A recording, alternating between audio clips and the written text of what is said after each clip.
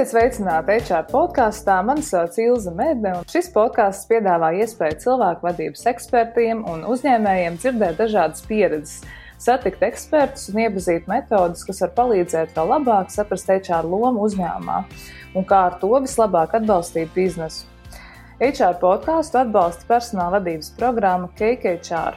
Tā ir viegli pielāgojama personāla vadības programma dažādiem HR procesiem, tādiem kā darba laika uzskaita, maiņu plānošana, izdevumu, darbinieku vērtēšana un vēl daudz citi.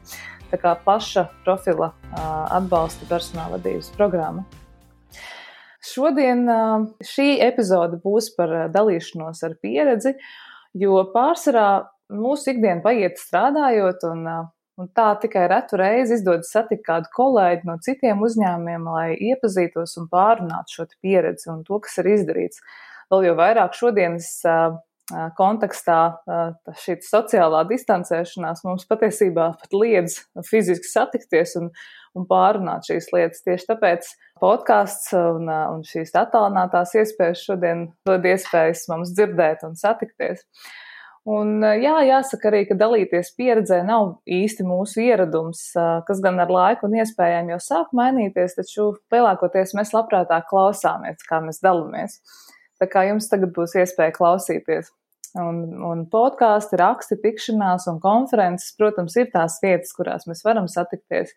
Taču HR podkāsts ir tieši šī vieta, kur var satikt HR cilvēkus, klausīties, kā iet uzņēmumos un šī ir tā īstā vieta, kad mēs varam dzirdēt, ka kāds ir gājis cauri kādam procesam vai projektam, un tieši dažas no epizodēm ir veltītas vairāk sarunām par kādu no tēmām, bet šī epizode ir tikšanās ar kādu no uzņēmumiem, kur var dzirdēt gan labās prakses, piemērus, ar kuriem gribas dalīties plašāk, un iespējams kādam no jums noderēs strādājot ar savu komandu, domājot par savu uzņēmumu vides attīstīšanu. Un no 2. decembra līdz 28. janvārim CV Online aptaujāja 11 369 respondentus, lai noskaidrotu labākos darba devējus Latvijā. Un pavisam nesen, martā, tiks veikti laureāti. Un tad es gāju cauri laureātu listei, un, protams, dažas no kompānijām man nebija liels pārsteigums, un skatījos 1., 2. vietas, tas skaidrs, bet man uzmanību pievērsa viens no laureātiem, un tas ir uzņēmums Bite. Un šim uzņēmumam kāpums šajā te topā ir par 32 vietām. Kā rezultātā tā ir arī gada izaugsmes nominācija un 6. labākais darba devējs Latvijā, kas nozīmē, ka mums būs šodien par ko parunāt. Un uz šo podkāstu epizodi es esmu uzaicinājusi uzņēmumu Bite klimata kontroles arhitekte Lauru Pļavnieci. Čau, Laura! Sveiki, Ilze! Priecājos tevi šeit mūsu attālinātajā studijā gan redzēt, gan dzirdēt, un es domāju, ka šodien mums būs interesanta saruna. Mums noteikti būs par ko parunāt. Tā kā šis ir tāds izaicinošs laiks visiem uzņēmumiem, es domāju, ka dzīve neapstājās. Mums ir tomēr jāturpina dalīties ar pieredzi, runāt par to, kā strādāt, ko darīt. Šis ir iespēja laiks atkal skatīties, kā mainīt uzņēmumu kultūru, vai kā runāt ar darbiniekiem un īpaši uzņēmumu vadītājiem un HR cilvēkiem šodien ir milzīga loma tajā visā, vai ne? Es tev absolūti piekritīšu, ka šis laiks, manuprāt, ir tiešām iespēja laiks. Un aizvien jaunas idejas raisās, kā darīt jau ikdienas šos darbus, kuri mums bija ierasti, kā viņus pārvērst savādāk. Un arī mēs neesam izņēmums. Mēs, manuprāt, salīdzinoši ar iepriekšējo nedēļu un tas, kas notiek šobrīd, esam savu darbības veidu fizisko pārvērtuši par 180 grādiem un vēl aizvien rokam un meklējam veidus, kā šā situācijā pielāgoties. Un tas vien parāda to, ka jūs esat uzņēmums, kas domā par to, kā reaģēt tajā šodienas situācijā un nevelti šis tad milzīgais kāpums par šīm 32 vietām. Un par to arī īstenībā es vairāk gribu parunāt, kas tad ir bijis tas iemesls, kas ir ļāvis Bitei pakāpties tik augstu un jau iepriekš mēs runājam par to, ka vienkārši iespējams vienkārši par to neesat pirms tam stāstījuši un runājuši. Bet pirms mēs ķeramies klāt pie uzņēmuma, man vairāk gribas dzirdēt tomēr, kas ir tas tavs stāsts, kāpēc tu strādā Bitē un kāpēc tieši HR jomā, jo Es jau kādu laiku atpakaļ tevi satiku un redzēju, ka tev arī acis deg par šo tēmu un par lietām. Jā, nu tad varbūt uz šo jautājumu tad es atbildēšu divās daļās. Pirmo, kāpēc eģārs, un otru, kāpēc bite. Stāsts par to, kā es esmu nokļuvusi līdz eģāram, ir gana savdabīgs, jo, ja mēs paskatāmies uz manu pēdējo 10-12 gadu pieredzi, tad tur ir tādi 3 galvenie bloki - pārdošana, apkalpošana, mārketings un komandu vadība. Un tad tagad es esmu rezultējusies tajā, kas sadzās apkārt zem vārda eģārs. Bet visi šie 3 spēcīgie bloki, kurus apvieno kopā, manuprāt, mani ļoti stabili arī šajā eģāra lauciņā palīdz virzīties uz priekšu, jo tajā mirklī, kad es vadīju komandas, kas bija gan izaicinošas, gan sfēras, gan darbības laiks, tur es iepazinu biznesa pusi, tāpēc man tas absolūti nav svešs par to, ka nauda, budžets un viss pārējais ir svarīgi. Savukārt pārdošana noteikti man ir palīdzējusi būt tam ideju pārdevējam, kas es esmu arī tagad, jo katra ideja, es uzskatu, ka ir laba. Jautājums, kā tu viņu spēj virzīt tālāk. Pārliecināt citus, parādīt tās iespējas, to labumu, ko tas dos. Un, jā, to noteikti man iedeva pārdošanas pieredze. Savukārt, tas, kas ir par mārketingu, manuprāt, tā būtu tikai atkārtošanās, jo eģārs bez mārketinga uz doto mirkli nekādīgi nespēja viens pats dzīvot, jo tur ir jābūt superīgai sinerģijai, lai aiznestu to ziņu ar pareiziem instrumentiem tālāk. Nu, lūk, un tad tam visam kopā man vienmēr ir bijuši jautājumi, man ir interesējušas dažādas situācijas, cilvēku attiecības un reakcijas. Ja pārdevēji man veikalā nelaipni atburkšķi atpakaļ, man nav nosodošs skats, man interesē, kāpēc tas tā varētu būt, vai viņiem nepatīk viņas darbs, vai viņiem mājās kaut kas ir, kā to visu varētu vērst par labu. Jā, man nepārtraukti interesē, kā uzlabot to visu, kā atrast labākos risinājumus. Lūk, un par to, kāpēc bite, man bieži to jautā, man atbild par pavisam vienkārši, jo tas ir perfect match. Mums vienkārši sakrīt vērtības. Bitē cilvēki ir pirmajā vietā, rūpes par cilvēkiem, un tā ir absolūti arī mana vērtība. Par to, kādi šeit ir kolēģi un mani kolēģi un darbinieki ir vienkārši ar degošām acīm. Dažreiz pat nespēju noticēt, kā var ar tādu aizrautību ķerties pie tām lietām, pie kā mēs ķeramies. Un mēs sakām jā trakām lietām. Tā laikam ir priekš manis arī tā lieta, kāpēc es esmu pateikusi jā daudzām lietām šeit, un tā arī ir vēl viena sakritība, kas mani savieno kopā ar bites vērtībām. Es uzreiz gribu dzirdēt, mēs sakam jā trakām lietām. Kas ir trakākais, ko bite ir izdarījusi? Manuprāt, trakākais bija aizbraukt mums visiem uz Krētu kopā, visam uzņēmumam, neatkarīgi no pozīcijas, neatkarīgi no strādājošā laika, cik tu esi bitē, pat mūsu brīnišķīgo apkopēju Anitu mēs paņēmām līdzi uz Krētu atpūsties. Tas, manuprāt, bija tāds trakākais, ko mēs izdarījām kopā. Mēs sasniedzām iepriekš 2018. gada mērķi, ļoti ambiciozi mērķi. Mēs tiešām daudz darījām un to jūta visi, ka mēs ejam, un mēs to izdarījām. Mēs to izdarījām un tad kopā arī aizbraucām un atpūtāmies. Un, protams, tas trakais bija tas, ka tādā mirklī, kad tev jautā, vai tu esi gatava organizēt šo visu 600 cilvēku vešanu kaut kur, tu saki jā. Pēc tam tu domā, kā to izdarīt. Vest visus darbiniekus ar lidmašīnu kaut kur prom, tas ir izaicinoši. Kas palīdzēja to ideju realizēt? Trakākais tajā visā ir tas, ka neviens to Latvijā tādā mērogā nebija darījis. Kāds bija aizvedis 11 cilvēkus līdz 20, bet mūsu skaits bija 600. Un, kas palīdzēja noteikti tas, ka mēs visi kopā strādājām, gan legal nodaļa, gan HRs, gan vadība. Tur mēs, manuprāt, visi nepārtraukti apdeitojām informāciju un skatījāmies, kāda riski pastāv, kas ir mums jāņem vērā. Un pats svarīgākais jau, lai tas ceļojums, kādu mēs esam izplānojuši, tiešām sasniegtu to rezultātu, ka darbinieks atbraucot atpakaļ smaida un viņš ir guvis šo gandrījumu par brīnišķīgi ieguldīto iepriekšējā gadā.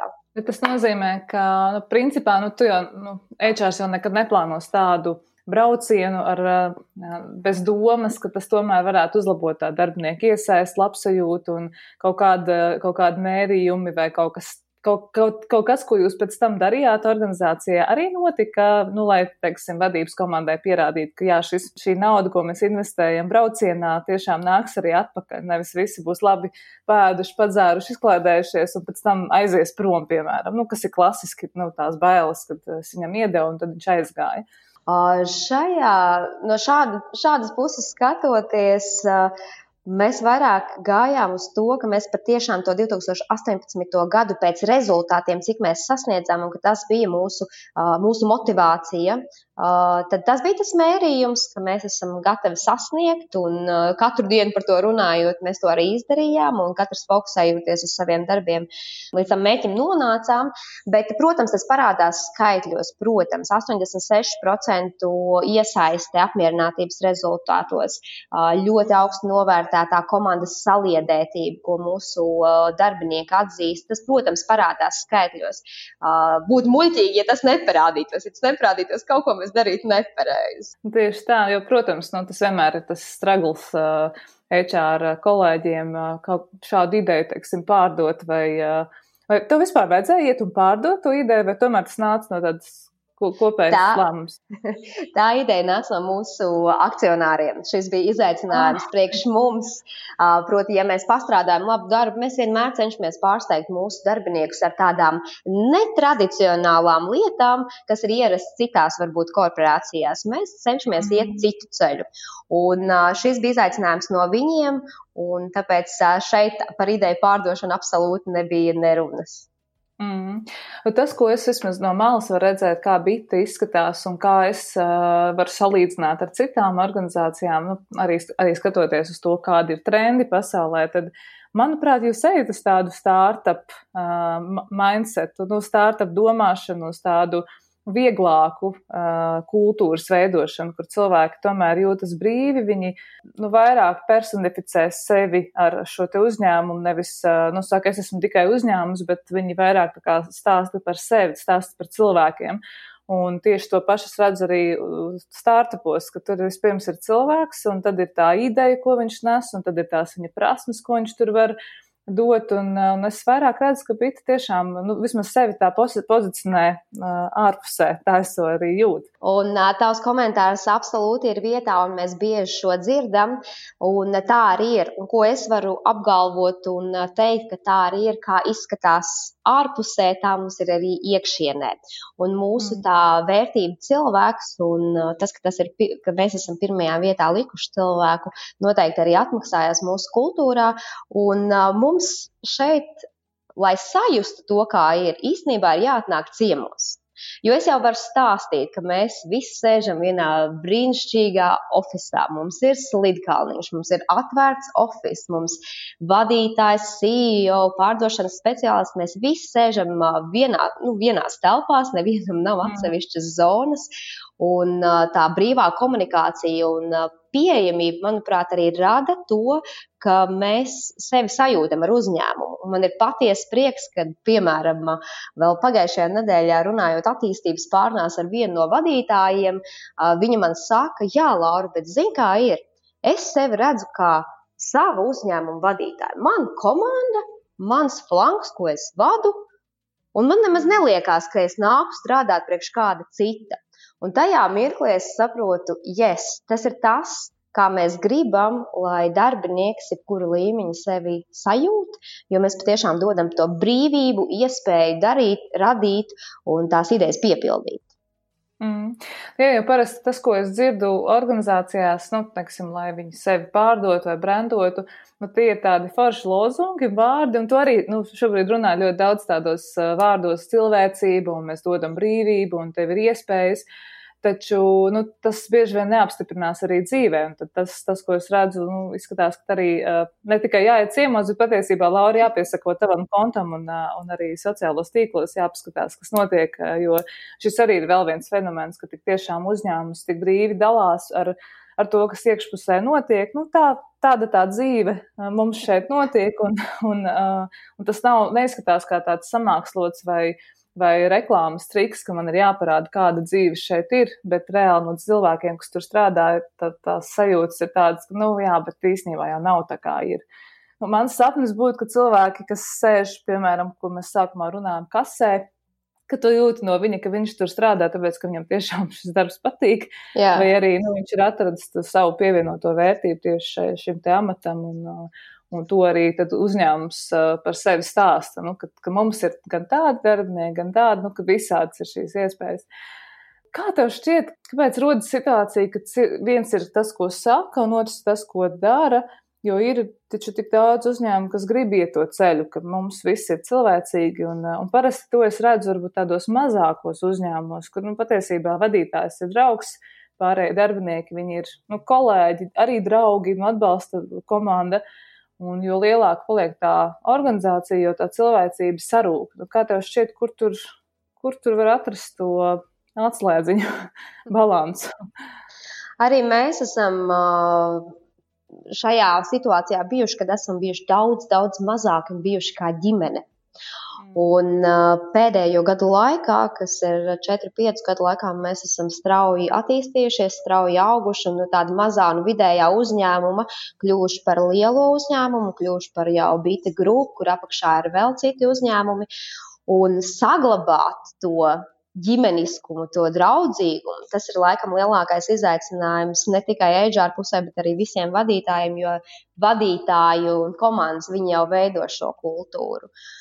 Manuprāt, vismaz klausoties mūsu darbiniekos to, ko viņi saka, mēs, protams, nevaram atskatoties atpakaļ uz kādu 2015. 14. gadu, cik mēs bijām, būt tādi paši. Nē, mēs esam auguši, attīstījušies, bet jebkurā gadījumā mēs viens otru joprojām redzam kā tādā lielajā ģimenē, kur ir tur kuras pakāpes māsicas un brālēni, bet viņi ir ģimene. Ja, viņi ir savēji, lai kā, bet viņi ir savēji, un tad mēs kopā arī ejam. Un te es nepateikšu neko jaunu, bet viss sākas no pašas augšas. Ja mūsu vadītājs un vadītāja menedžmenta komanda ieņemtu citādāku pozīciju un nebūtu tie draudzīgie un gandrīz kā ģimenes locekļi, tad jau tas nenotika. Bet viņi tādi ir. Un viņi veido to kultūru, nodod to savām komandām, un komandas nodod to tālāk. Tā kā te es neko jaunu nevaru pateikt, tā ir absolūtā patiesība, ka viss nāk no augšas. Tādus, kādus mēs gribam kultūru veidot, tādai jābūt arī vadības komandai. Bet kā tu redzi, teiksim, es saprotu, bites vadības komanda visaugstāk novērtāties ir draudzīgums, ģimeniskums un tā spēja novērtēt katru cilvēku individuāli. Tad, ja mēs paskatāmies, teiksim, uz tādu šodienas situāciju, es saprotam, ka pasaule vairs nebūs tāda, kāda viņa bija vakardien, un viņa būs tāda, kā mēs šodien saprotam. Šodien ir realitāte, ņemam vērā to, kas notiek pasaulē un ejam uz priekšu.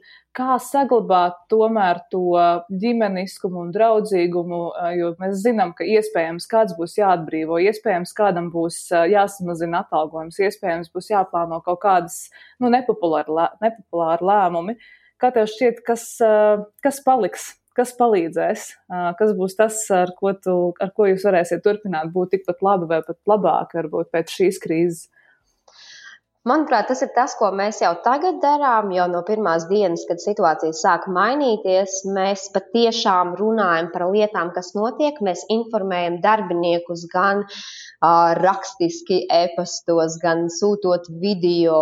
Vakar vēl saņēmām no mūsu Kaspara kuģa kapteiņa video, kur viņš mājas drēbēs izstāst, kas notiek, kāpēc mēs esam pieņēmuši lēmumus, kādus mēs esam pieņēmuši, un lai mēs visi justos droši. Tāpatās arī kolēģi, kuriem ir attālinātas darba iespējas uz doto mirkli, mēs mūsu iekšējās grupās sūtam video, sūtam bildes, kā kāds atpūtas pauzēs taisa mūsu iecienītos plankus. Mums, starp citu, ir nerakstīts tāds izaicinājums kļuvis uzņēmumā jau vairāk kā pusgada garumā taisīt 3 reizes dienā planku, un to dara dažāda līmeņa vadītāji, speciālisti, neatkarīgi no tā, kāda ir viņa dienas pienākumi un kopā, un nevienam par to nekas nav. Mēs vienkārši to daram, tā ir tā lieta, kas mūs vieno. Un tādā veidā daloties un atbalstot, manuprāt, tas ir tas arī, kas nepazūd. Un tam cilvēkam, kam varbūt rodās kaut kādi jautājumi, viņam ir visas atbildes, un viņš zina, ka drīkst jautāt.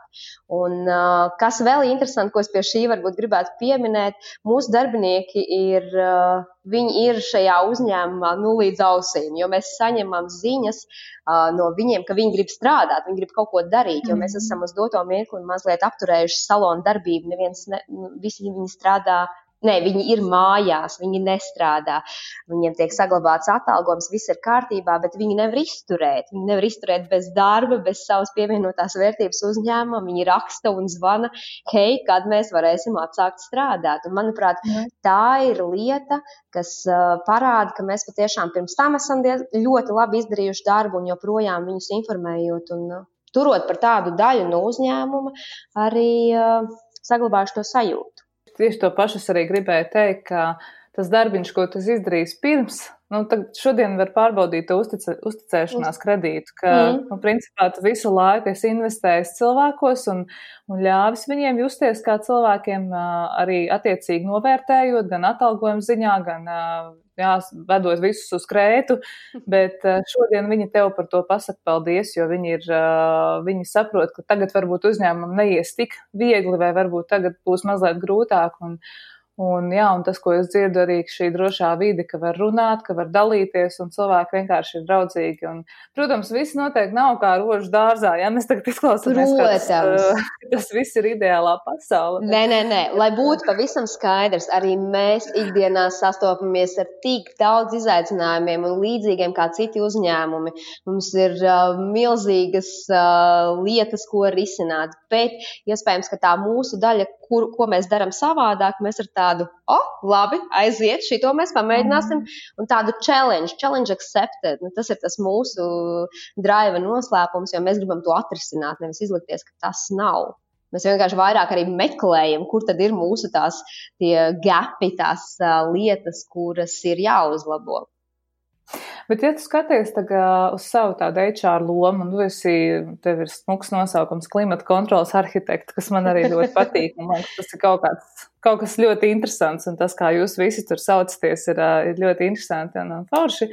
Ja tu skaties uz to savu lomu, tad kā tu vairāk jūties kā tāda atbalsta persona vai kā tāds filtrs starp darbinieku un vadītāju, vai tu esi tādā vadības komandā vairāk jūties pie lēmumu pieņemšanas un cik tev viegli vai grūti iet ar šīm lietām, jo es zinu organizācijas, kur HRs vēl joprojām ir kā tāda sajūta, kā tāda policija vai kā tāds raudu stūris, kuri atnāk paraudāt un pabēdāties vai tikai kārto dokumentus par atlaišanu un pieņemšanu, tā kā tās lomas atšķirās. Kā tu jūties šobrīd savā personāla vadības lomā bitē? Jā, šis, manuprāt, šeit no pašiem pirmsākumiem ir bijis skaidrs, ka HRs nav dokumentu kārtotājs vai kāds lūdzējs pēc tā, ka hei, mums šo vajag. Tas, ko es varu pateikt, ka bitē te ir absolūts uzticības kredīts, jo mums komandai uzticās kā profesionāļiem. Ja mēs nākam un sakam, hei, šim ir jābūt tādā un tādā veidā, tam ir nepieciešams tas un tas, jo būs tādu un tādu rezultātu, skaidrs, ka mēs arī visu pamatojam skaitļos, tad tur nav jautājumu. Ja mēs sakam, ka tam tā ir jābūt, tam tā ir jābūt. Un tāpatās arī pie lēmumu pieņemšanas kaut kādiem lielākiem lēmumiem mēs esam klāt, jo cilvēks jau ir tā vērtība. Un ja mēs esam tas uzņēmums, kas par to domā, un tāpēc HRs ir tas skatu punkts, kas iedos to redzējumu, kā tas ietekmēs cilvēkus, kā tas ietekmēs komandas, kā tas ietekmēs attīstību, kā tas ietekmēs mūsu turpmāko gaitu. Tā kā mēs te ejam roku rokā, sēžamies pie viena galda, un tā arī noteikti ir viena no lietām, ko es ieteiktu ar steigu tiem, kuri tā nedara uzņēmumu vadītāji aiziet. Esiet kopā pie viena galda ar HR, viņiem vajag zināt un just savus cilvēkus, jo tie cilvēki jau veido tālāk jūsu biznesu. Par to jau ir stāsts. Jā, bet, protams, tev arī ir jābūt tad HR cilvēkam ar tādu biznesa domāšanu, ar biznesa background, jo tas, ko tu esi pirms tam darījusi šajā uzņēmumā, noteikti dod milzīgi pievienoto vērtību tam, ko tu šodien dari, jo tu pilnībā saproti, kā saslēgt tās divas lietas kopā. Jā, protams, un te ir stāsts par to, ka HR, manuprāt, ir tā profesija, kam sen jau, mēs nerunājam par tagad, sen jau bija jāmainās. Ir jāmācās klāt tas pats mārketings, biznesu vadība, finanses, analītika. Tur ir tāds vesels kopums, ka bez tā, manuprāt, neiztikt, lai arī tevi pie tā svarīgo lēmumu galda tu saprastu pirmkārt, par ko ir runa, un otrkārt, lai tu pamatot spētu arī redzēt šos risinājumus. Tā kā HR-am ir jātīstās, jāmācās, un tā ir must-have lieta. Zinām, to jau mēs visi zinām, un es domāju, ka nu jau tā situācija sāk palikt arvien labāk, un cilvēki arvien vairāk saprot, ka ir jāmaina tā domāšana, un tā arī mainās, to var redzēt. Bet, ja tu paskaties uz šī brīža tādu arī uzņēmuma kultūru, kāda jums ir, un kāda ir bijusi pirms tam, kā tev šķiet, kas ir tas būtiskākais, kādu pienesumu HRs, teiksim, tu un tava komanda, tavi kolēģi, ko jūs esat pienesuši, lai šāda kultūra izveidotos? Mēs noteikti esam tie cilvēki visa komandā, kas izdzīvo un dzīvo vērtībās. Un nav jau tā, ka HRs ir tie, kas ģenerē tikai tās idejas. Te tas mūsu noslēpums ir tas, ka mēs prasām mūsu darbiniekiem. Mēs prasām mūsu darbiniekiem, kas ir tas, ko tev vajag, kas ir tas, kas vēl ir nepieciešams, un mēs radām to vidi, kur darbiniekam nav bail vai, ko tad es tur teikšu. Un tie ir dažādi instrumenti, kā mēs to nodrošinam. Šogad mēs esam izveidojuši pat arī komandu, kas ir attīstības komanda, kur tu drīkst, jebkurš darbinieks drīkst iesūtīt jebkādas idejas, kas uzlabotu mūsu ikdienas dzīvi. Jo, piemēram, ja es esmu pārdošanas speciālists savā ikdienā un es eju garām un redzu, ka virtuvē vajadzētu kaut ko uzlabot. Kam tad es to teikšu? Savam vadītājam? Viņam pietiek rūpes. Biroja vadītāji, man liekas, kā es iešu pie viņas? HR-am pagaidi, par ko viņi vispār atbild.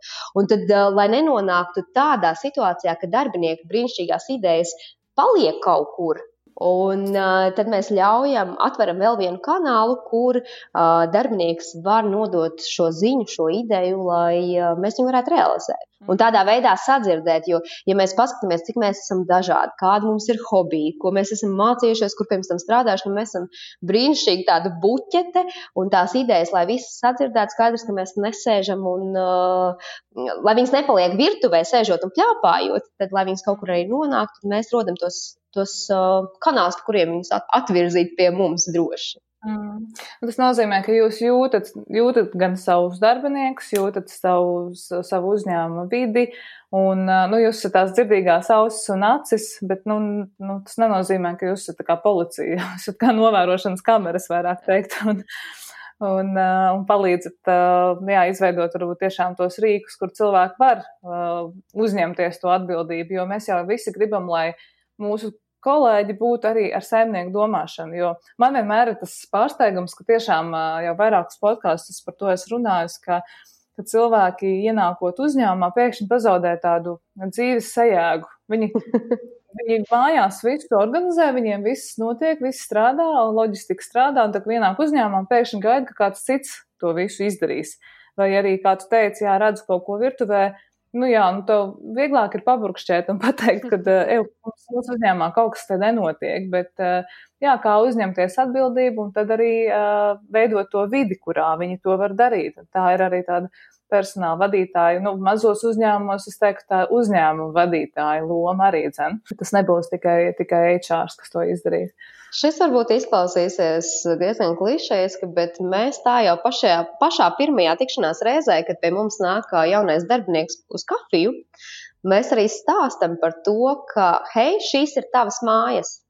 Ja kādam kaut kas nokrīt, viņš pats paceļ un aiznes līdz miskastē. Ja tu redzi, ka kaut kas ir nekārtīgs vai kādam kaut kas nokritis, tu nevis paeji garām, bet tu iemet miskastē. Tāpēc kā mājās tas ir.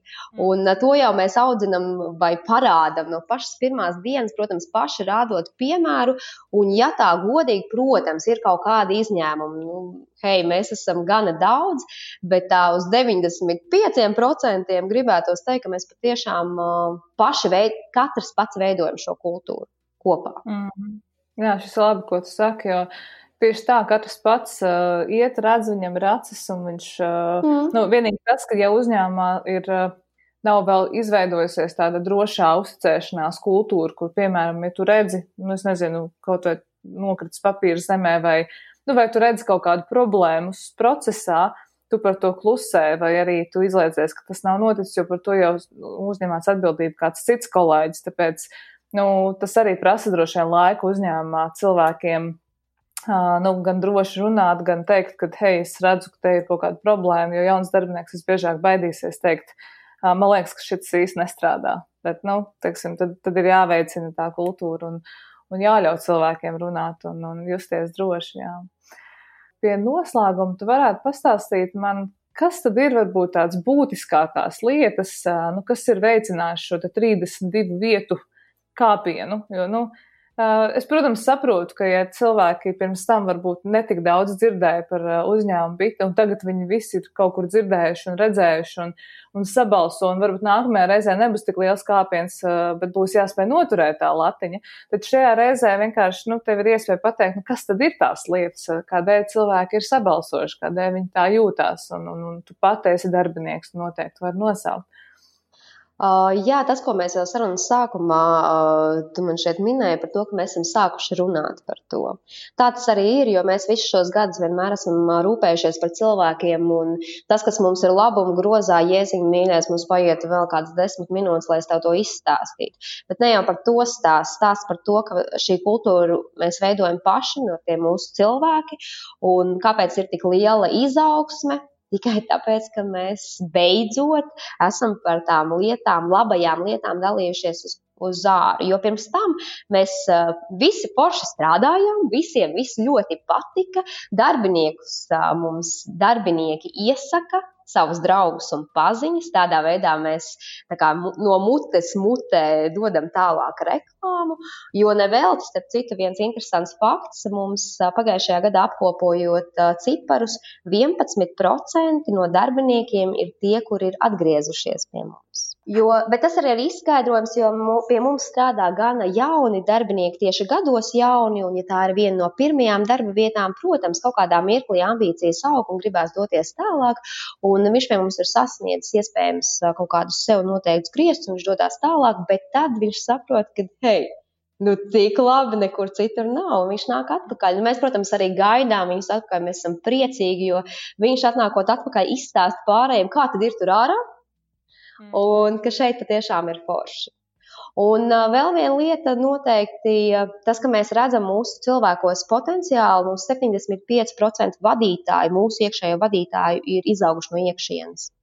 Mēs viņus attīstam, un te ir tas stāsts, man augšā pie galda stāv tāda izkapēta atziņa, kur ir sarunas ar finanšu direktoru un CEO jau visiem zināmā par to, kas notiks, ja mēs investēsim darbiniekos un viņi kaut kādā dienā aizies.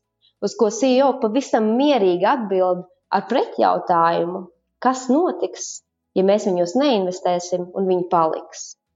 Manuprāt, tas ir stāsts par mums, jo mēs absolūti investējam mūsu darbiniekos un vismaz uz doto mirkli izskatās, ka tā ir pareiza stratēģija, tas ir pareizais virziens, pie kura mēs uz doto mirkli joprojām pieturamies un pieturēsimies. Jā, un tā ir pareiza stratēģija. Noteikti tas nākamais solis ir vairāk domāt par tādu individualizāciju, ka tiešām cilvēki katrs atrod savu lietu, kādēļ viņi ir tur, kur viņi ir, vai savu projektu, kāpēc viņi dara to, ko viņi dara, jo es pieņemu, ka arī šī brīža pārmaiņas un šī visa strādāšana no mājām un tāda, cilvēki vairāk laika sāks pievērst, vairāk uzmanības sāks pievērst sev, kādēļ es daru, ko es daru, kādēļ es braucu uz darbu, kādēļ es nebraucu uz darbu, vai kādēļ es izdaru izvēli par labu darbam, nevis savai ģimenei, ar kuru tagad ir tiešām daudz vairāk laika pavadīt kopā, tā kā jā, tie nākamie soļi ir vien vairāk tuvāk tai cilvēcībai, un